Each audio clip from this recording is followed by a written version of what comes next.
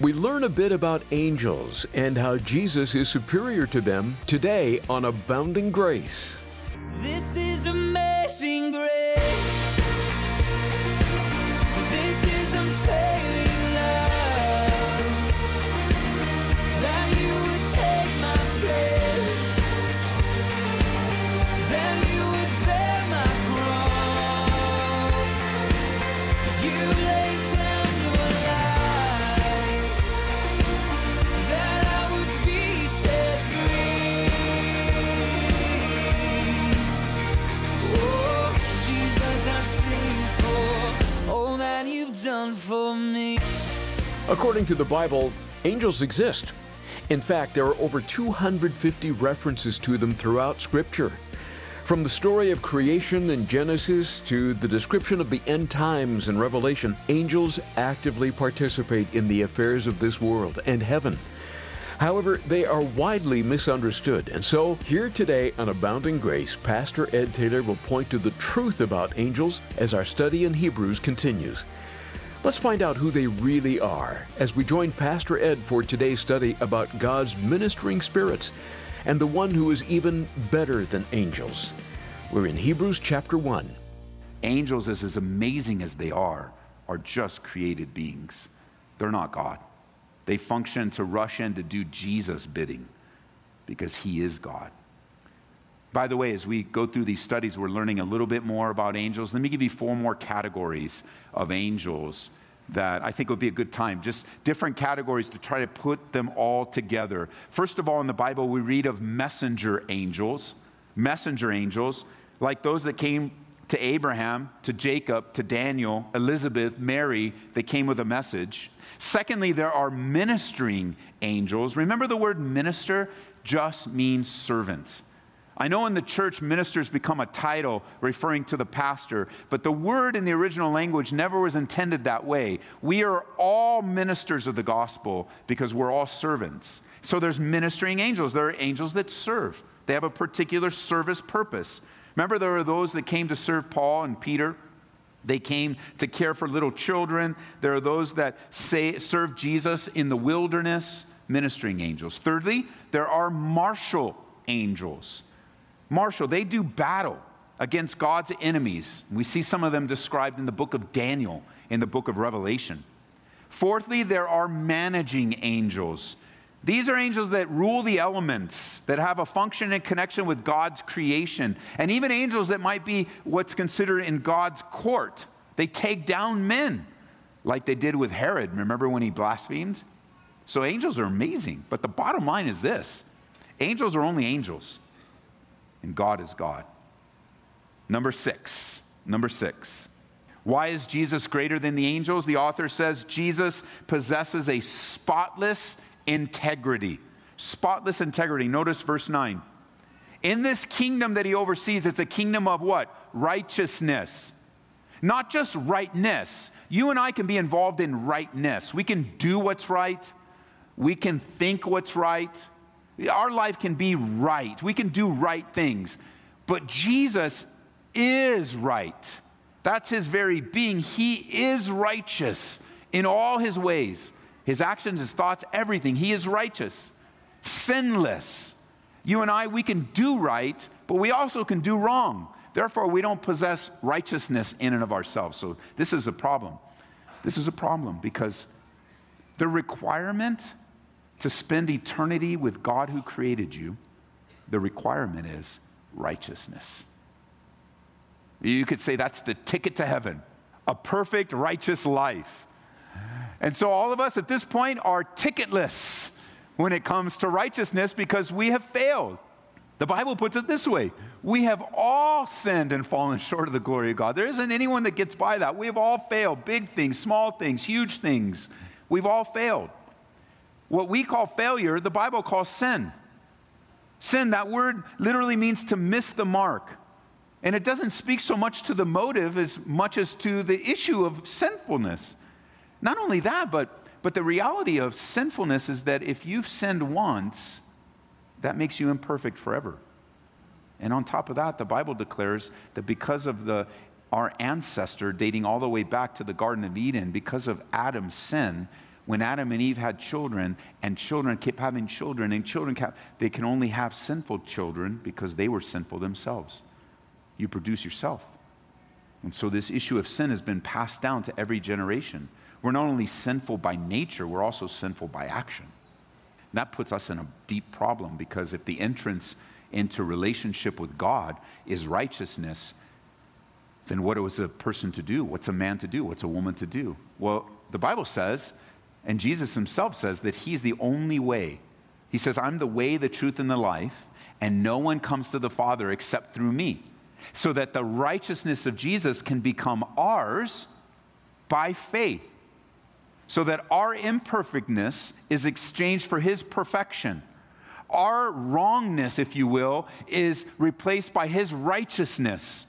Our sinfulness is replaced by his sinlessness. Like that's the key. The ticket is not just righteousness. If you want to get down to it, the ticket to heaven is Jesus and faith in him, which requires what? It requires for you and me to humbly tell the truth about our lives. It requires us to acknowledge and admit that we're wrong and God's right, which is why many people don't do it. You're just simply unwilling to acknowledge that you're wrong and God's right. You're unwilling to acknowledge that you have failed or sinned and are in need of a Savior. And yet every day, don't you live with the consequences of sin? Don't you live with the guilt and the shame and the fear and the anxiety? Don't you run away from God in so many different directions because of the weight of the issues in your life? You do. It doesn't take long for you to see that. And all the while, God is inviting you to come, inviting you in, saying, accept my son. He died for you, the perfect for the imperfect. He not only died, but the Bible declares that he rose again the third day. And it's the power of the resurrection that's available to you by faith. The forgiveness of sins, eternal life with God. You see, Jesus possesses a spotless integrity. It says in verse 9 that he loves righteousness and hates lawlessness. Those are the two sides to the coin. Integrity comes from loving what's right and hating what's wrong, which is why I asked you to open to Romans chapter 12, because this is something that God gives to us. Jesus' integrity is beyond any question. The authority on which he governs is upheld by his flawless integrity and character. His throne is one of righteousness, as is all of heaven. Your faith in Jesus Christ places you under the authority of a righteous king. So notice with me in Romans chapter 12, verse 9, this instruction we're given as Gentiles, believers in Jesus. He says in verse 9, Romans chapter 12, let love be without hypocrisy. Abhor what is evil and cling to what is good. Now, I know we don't use that word abhor. Circle it. It simply means to hate a lot, to despise. Hate what is evil, love what is good. Cling to what is good. That's the kingdom of God. That men and women that are under the rulership of Jesus Christ will find themselves hating evil more and clinging to good more. And isn't that needed in the dark culture in which we live? Isn't that needed with all the pressure to pull us away from what is good, to pull us away from what is right, to pull us away from that love relationship with our parents, with our friends, with our family? Like, you gotta hold that idea of clinging means to hold on super tight to good. But here's the problem. Maybe it's in your life. Evil is not hated by many in the church today. It's actually embraced. It's applauded. It's in our entertainment. It's in our world. So we invite it in through the movies we choose to watch. We invite it in through the music that's in our ears. We invite it in by, the Bible says evil company corrupts good habits. So we find ourselves hanging around with the wrong people, in the wrong places, doing the wrong things. And we don't hate evil. Therefore, we have no desire to cling to what is good. No, instead, pastors are looked to as pontificating and preaching, and who are you to tell me? I'm nobody to tell you. I'm just here to tell you what the Bible says. The instruction for a love that's not hypocritical is to hate what is evil and cling to what is good. It's a scepter of righteousness in the hand of Jesus, not compromise. Could it be that the weakness in the church at large today is just this simple truth? You don't hate what is evil. Instead, you invite it in and you support it. And you begin to think about it. You begin to think that way. The Bible says in Proverbs chapter 18, verse 13, the fear of the Lord is to hate evil, pride and arrogance in the evil way and the perverse mouth that I hate. Now, I know some of you have a hard time with hatred because of the anger issues in your life and what you've been saved from, but God has not given you permission to hate people. That's not what he says. You hate the evil, but not the people. You hate the evil, but you look for good in people. You hate the evil, but you cling to what is good. It's evil in this world. Have we become so calloused and insensitive to evil in our own lives because we entertain it? Do we not fear it anymore? Therefore, we don't fear God? Has it just become acceptable? Do we just laugh it off? I mean, that's how the world is. The world gets you in with a good storyline, with the way the camera angles, and even jokes, There'll be a joke in a movie or something, and you're just like, and then you don't understand. You're laughing at evil. Oh, it's just made up. No, it's not just made up. Evil is evil wherever it is. Where are you with this subtlety of evil creeping into our lives and not clinging to what is good? You see, Jesus, his integrity is so flawless that he loves righteousness and he hates lawlessness. I'll illustrate it this way. It'll only apply to some of you, but you'll get it nonetheless. In our society, in any good society, one of the tools to keep order and avoid chaos is the law. The law. Laws in our country are not perfect, so I'm not using this as a perfect one-to-one illustration, but the principle is there. I mean, not all of our laws are righteous. Not all of our laws are right. I'll tell you right now, one law that is absolutely unrighteous is this simple fact, that in our country, it is legal to kill a baby in the womb. That is not a righteous law. That does not reflect the heart of God. And there are many others. But for the sake of our illustration, consider the law that affects us, all of us, every day that we're on the road. It's called the speed limit. It's that white and black sign, the one up on the right-hand side that has a number in it.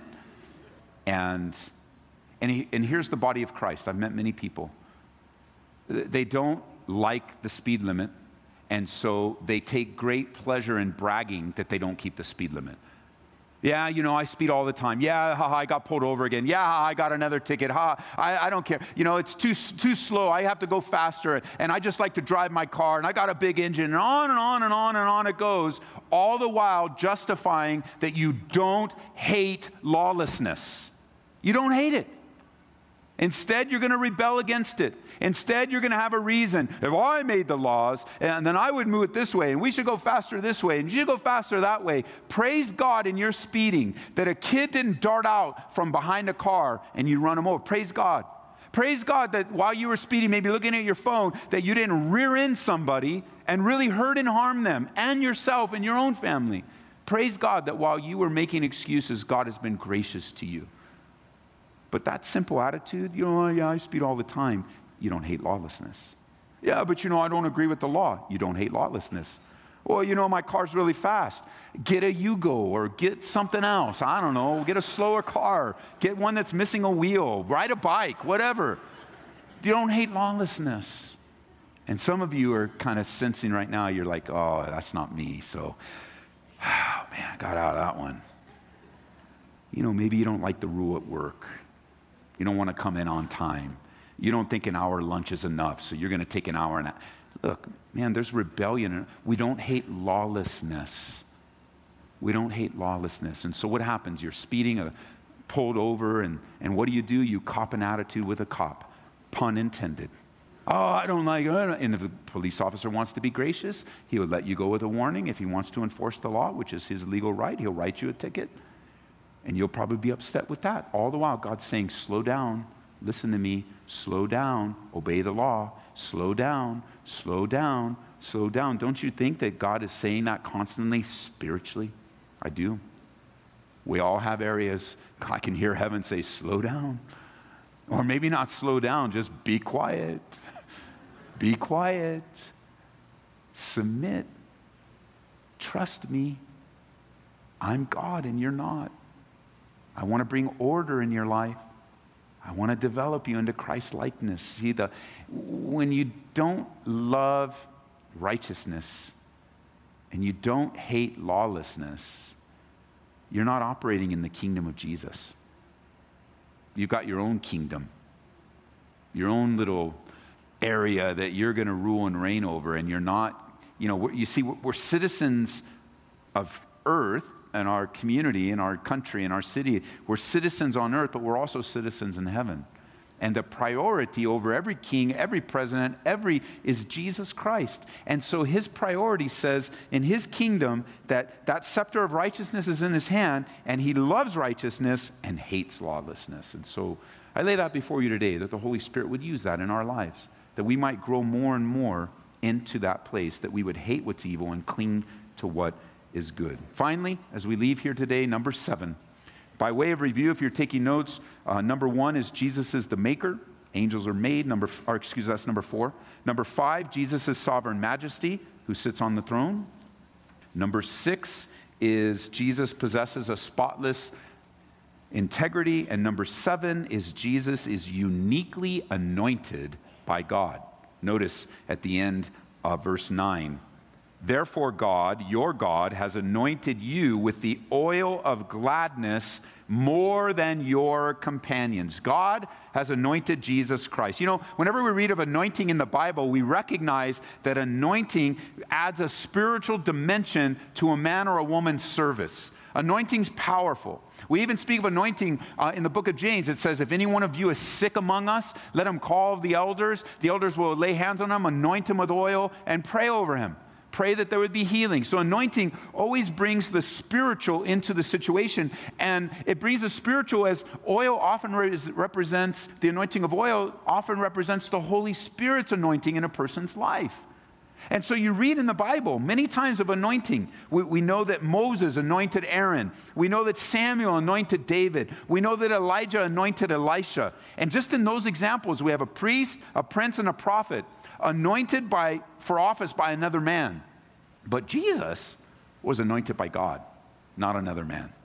And angels were never anointed. He's superior because he has a unique anointing.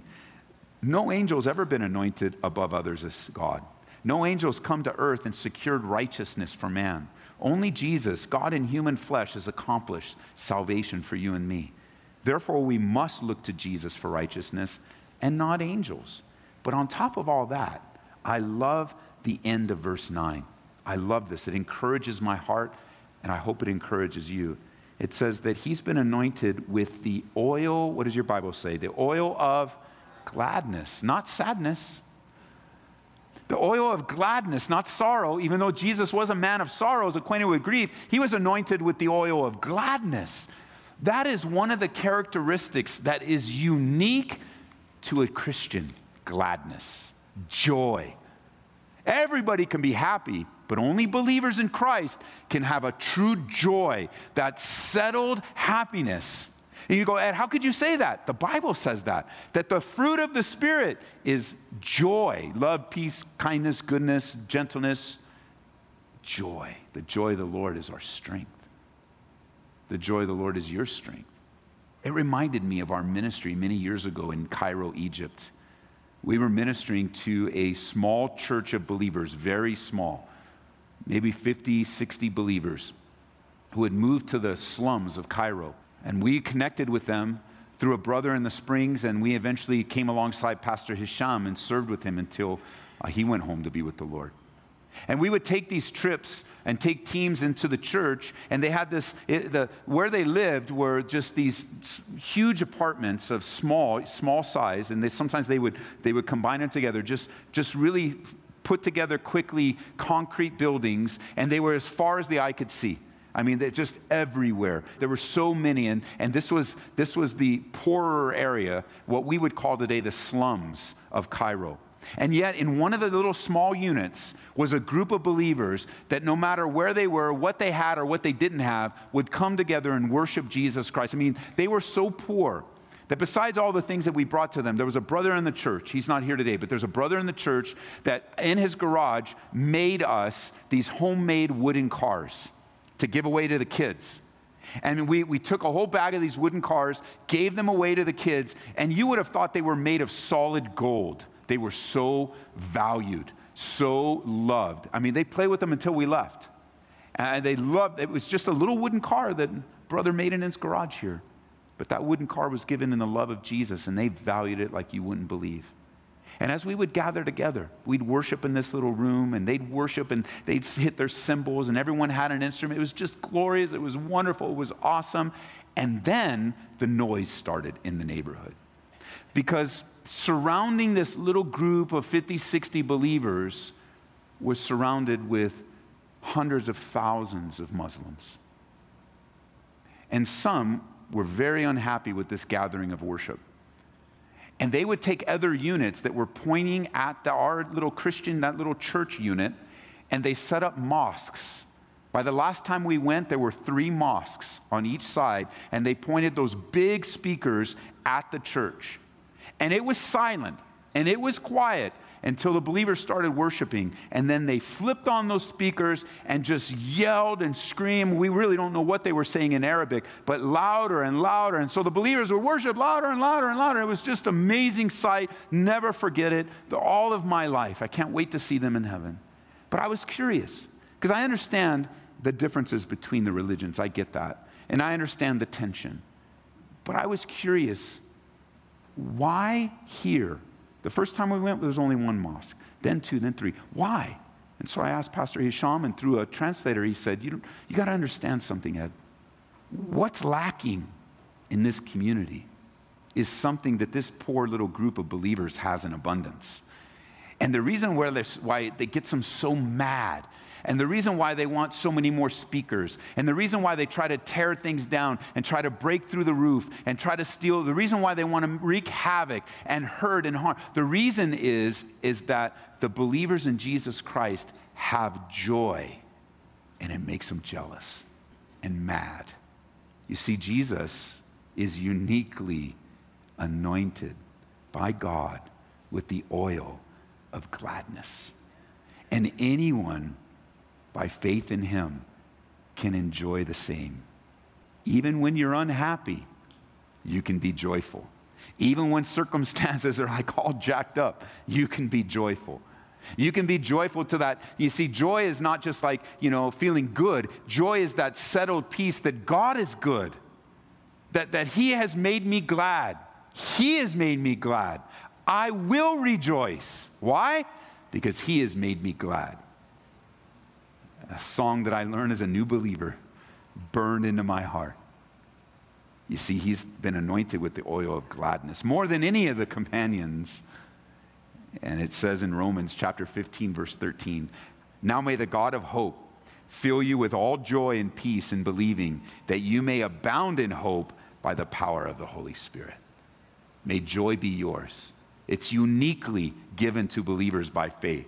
Oh yeah, everybody can be happy, and everybody can seem to like life, but only Christians, followers of Jesus Christ, can experience the true joy that's available by faith in him.